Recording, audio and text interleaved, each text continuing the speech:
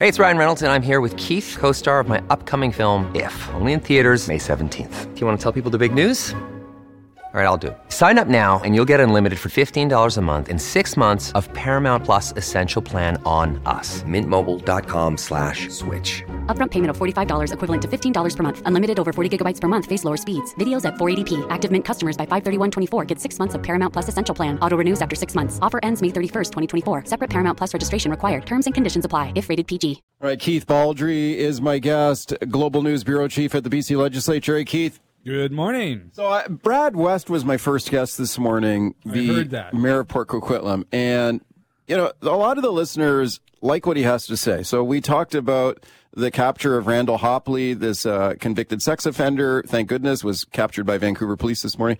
We also talked about this lawsuit that has been filed against the public drug use rules that have been introduced in British Columbia. Good luck with that. And he's very critical on a lot of these files. And a lot of the callers, at least two callers, one caller phoned in and said, I want him to be premier. And another caller phoned in and said, I want him to be prime minister.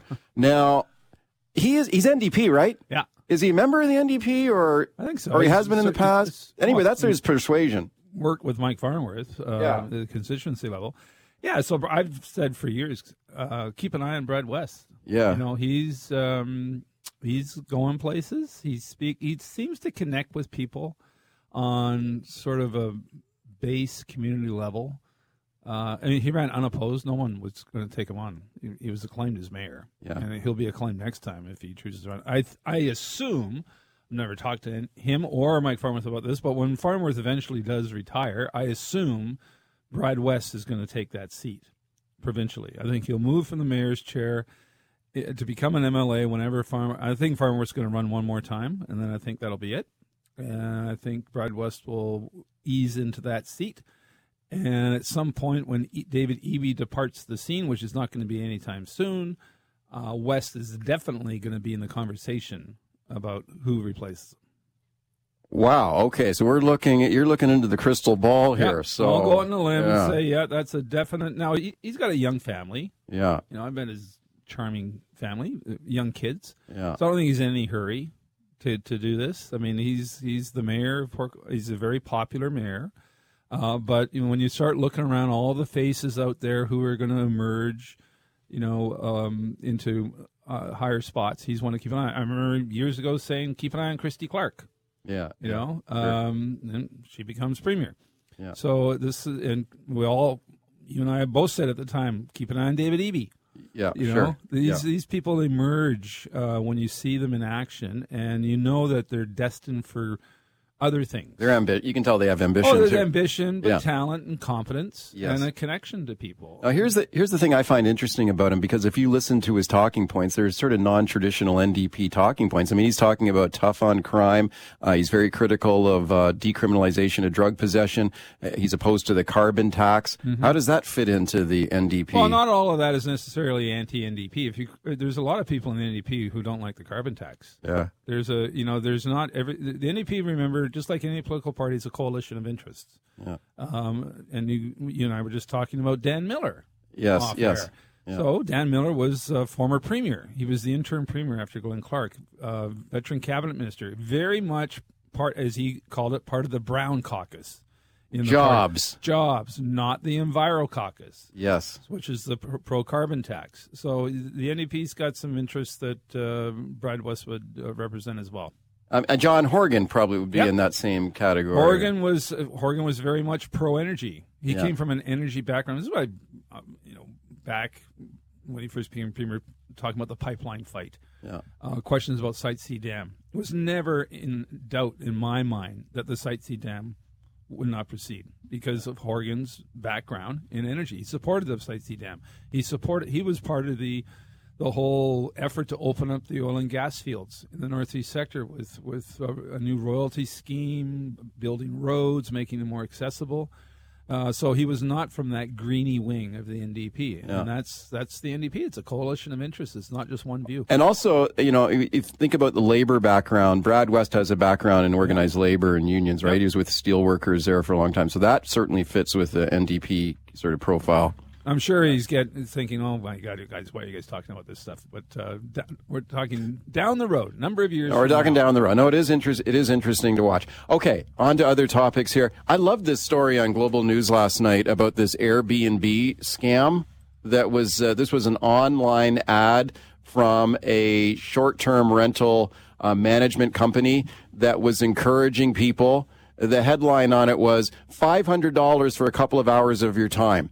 And it encouraged people to go to ICBC, change the address on your driver's license, and then they would use that address on one of the company's Airbnb properties so they could skirt these rules. Yeah. Right? Because now you can only run an Airbnb in your primary residence. Yeah. This is like outrageous. Pretty brazen. Pretty brazen. Brazen. Again, but it shows a couple of things. One, just what the demand is like out there. These guys can still think they can make money even if they end up paying a penalty here. But we're still waiting for the regulations. They're still waiting for the fine print on this stuff. Well, here's the thing I find interesting is that these rules haven't even kicked in yet. They don't kick in until next May. That's right. And already there's evidence that some big Airbnb operators trying to figure out a way to beat this. I think that'll continue. Yeah. If there's money to be made, you're going to see people try to circumvent the rules. Sure. Let's listen to the housing minister here. So this is Ravi Kahlon talking about this now. Let's listen. Don't get suckered into following along with some of these desperate operators and getting yourself or one of your family members connected with some sort of fraud. Yeah, so he says, don't get suckered into doing this. I mean, this wasn't exactly the perfect crime. I mean, I'm reading this online. I'm going, this is ridiculous. Yeah, talk about drawing attention to yourself. And there's going to be this compliance board that's going to be set up to monitor some of this stuff. So, I don't think this is going to happen very often, but that was brazen to say the least. Well, here's the thing. I'm starting to wonder, okay, if they bring the hammer down on Airbnb, do people who want to continue to run these short-term rentals outside the rules, does a gray market start to develop and people start putting ads on, who knows, Facebook Marketplace or Craigslist? Oh, I think there's going to be a continued demand for this product because hotels are not, there's just not enough hotel rooms. Yeah. And people still need places to stay. And I still am keeping an eye out on legitimate short-term contract workers who need to work for 2 months, say, in a health authority, who don't meet the 3-month minimum requirement. I wonder if there's still going to be some exemptions for that. So there might be a little bit of wriggle room here to come. I'm anticipating that. Don't have that for sure, but I think there's going to be some wriggle room in the regulations. Okay. Let's finish up with Pierre Poilievre here, the federal conservative leader. He was on the show here yesterday. We talked about the carbon tax and Justin Trudeau bringing in that carbon tax pause on home heating oil, which hardly anybody uses here in BC. So I asked him about that and also the fact that there is a provincial carbon tax. So he's promising to scrap the tax. That's his thing, right? Axe the tax. Well, he can't touch the provincial carbon tax, right? No. As a federal, if he becomes prime minister. I asked him about that. Here's what he had to say. In many provinces, conservative governments have fought back and said, hell no, we're not doing it. But here, the NDP has been going along with it. So all it would take is for both Trudeau and Eby to agree that home heat should not be taxed, and they could lift that tax tomorrow. Oh, very simple, yeah. Well, I assume when he says home heat, he's referring to natural gas. Natural gas, that's right. And electricity. Yeah. That's 98% of the homes in BC are heated by those two sources. Yeah. Now, the carbon tax brings in about $2.8 billion a year this year. I think it rises to $3.1 billion next year. A lot of that is offset by tax rebates or tax credits that goes back out the door. So it's not a 100% revenue source. But it's a net revenue source. They make money. The government makes money off it. Yeah, it stopped being revenue neutral a number of years ago. Yeah. I still anticipate something in the spring budget or before then that is tied to some reduction either in the carbon tax or some sort of enhanced rebate scheme from the government. I think the debate has shifted on the carbon tax to a degree we haven't seen ever. Even though we've had it for 15 years, we're the pioneers when it comes to the carbon taxes. Atlantic Canada freaked out, getting it, within a couple of months. It became a red-hot political issue. It hasn't been the big issue here. It still is almost a 50-50 proposition in BC, but I think that the time is ripe for some sort of government scheme that revisits the carbon tax. I don't think you're going to replace it. That's just too much money. Even though we haven't seen any kind of wavering from EB Not yet. to this point. Like you heard Poilievre say there, well, some conservative premiers have said, to hell with it, I'm not even going to collect the carbon tax. So he's talking about the Saskatchewan, Scott Moe in Saskatchewan, right, who said that I'm not even going to collect the federal carbon tax here on natural gas. EB has not said anything like that. Well, no, because, again, we're in a different... We've been collecting the carbon tax for 15 years. Yeah. So we're way ahead of the other provinces. It's sort of part of the fabric now in BC, unlike other places, which is it's brand new for them. Yeah. It's not brand new in BC. But it is still a significant amount of money, and it goes up every year. Yeah. So I anticipate either it doesn't go up on April 1st, which could be a budget move, or again, there's some sort of rebate or exempt.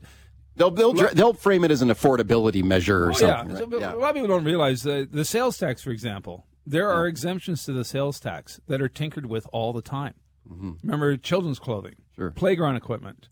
These have been stories in the past where governments are under pressure to exempt some things from the sales tax. Provinces do that. Well, BC does that fairly regularly. I wouldn't be surprised if we start exempting some things from the carbon tax. Okay, it's Baldrey's Beat. Right to your phone calls here. Jim in Surrey. Hi, Jim. Go ahead. Good morning, gentlemen. We have 2 carbon taxes. 5 premiers have written letters to the federal government. Back east gets a break. We get nothing.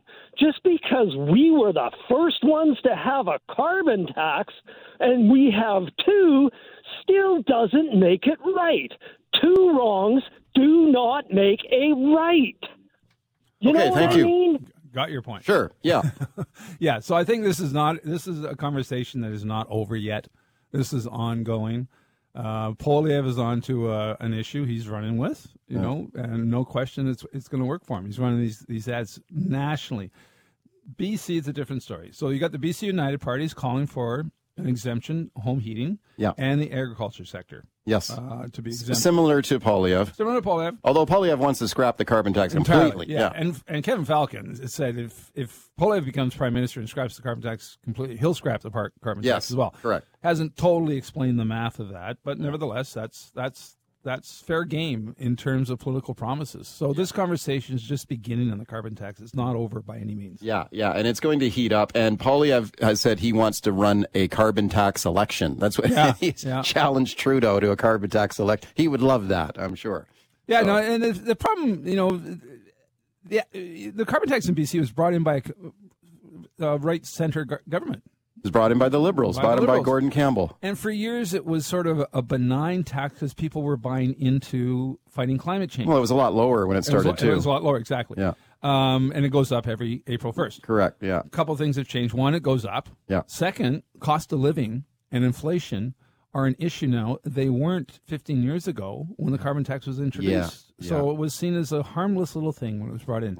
Now it's framed against all the other taxes and levies you pay. Yeah. And if you can get rid of one, people gravitate to that. And that's why the debate is a little more robust now. Yeah, for sure. James calling from Palm Springs. Hi, James. Go ahead. Hi, gentlemen. Yeah, I live in Kelowna, and I'm down here looking for a place to buy for an Airbnb. And they have the same problems we do at home, but the way they've dealt with it is that they've just made it a mandatory minimum 28-day rental. So they can't do 2 days, can't do a week. It has to be a 28-day rental. So, you know, they come up with a creative solution down here, and I think we could probably do the same at home. Do you think, okay, that's very interesting, James. Now, a 28-day rental for an Airbnb in Palm Springs, California, does that still make it an attractive investment for you there? Yeah, absolutely. If the numbers work, and you just got to find the right place. That's the key. You know, very good point, James.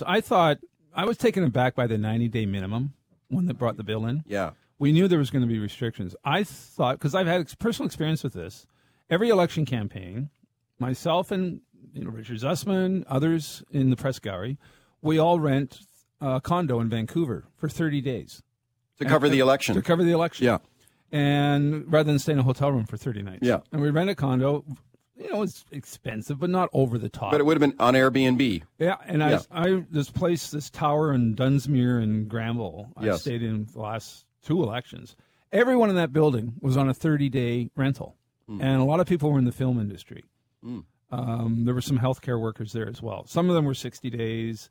But many people in that building, we're talking tiny condos. This is barely a one-bedroom. Yeah. It was basically a bed and a TV, which I was paying like $3,000 a month for. But those were the types of things that I thought might be allowed here because this wasn't vacation property. It was going there to work. Going there to work, right. I was there working there for 30 straight days, and there were film workers there as well. So I'm still waiting to see the regulations. Yeah. I still think I'm going to be able to get that condo. For 30 days. For an election campaign. 30 days, yeah. Okay. Well, there may be some, like you said, some wriggle room here in the regulations. Daryl in Coquitlam. Daryl, you got 30 seconds here. Go ahead. Yes, thanks for taking my call. I found your interview with Pierre Poilievre very interesting yesterday. He doesn't seem to talk about any of the current programs. He only talks about the tax.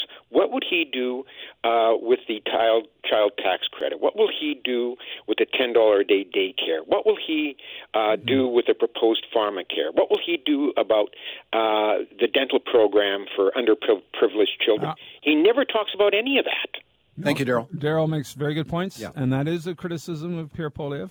He doesn't explain a lot of his policies, some of which are contradictory, but all's fair in politics. If Poilievre wants to talk about the carbon tax and nothing else, you can press him on all those other issues. If he doesn't want to talk about it, he won't talk about it. And he won't. I don't think he will. Politicians do that all the time.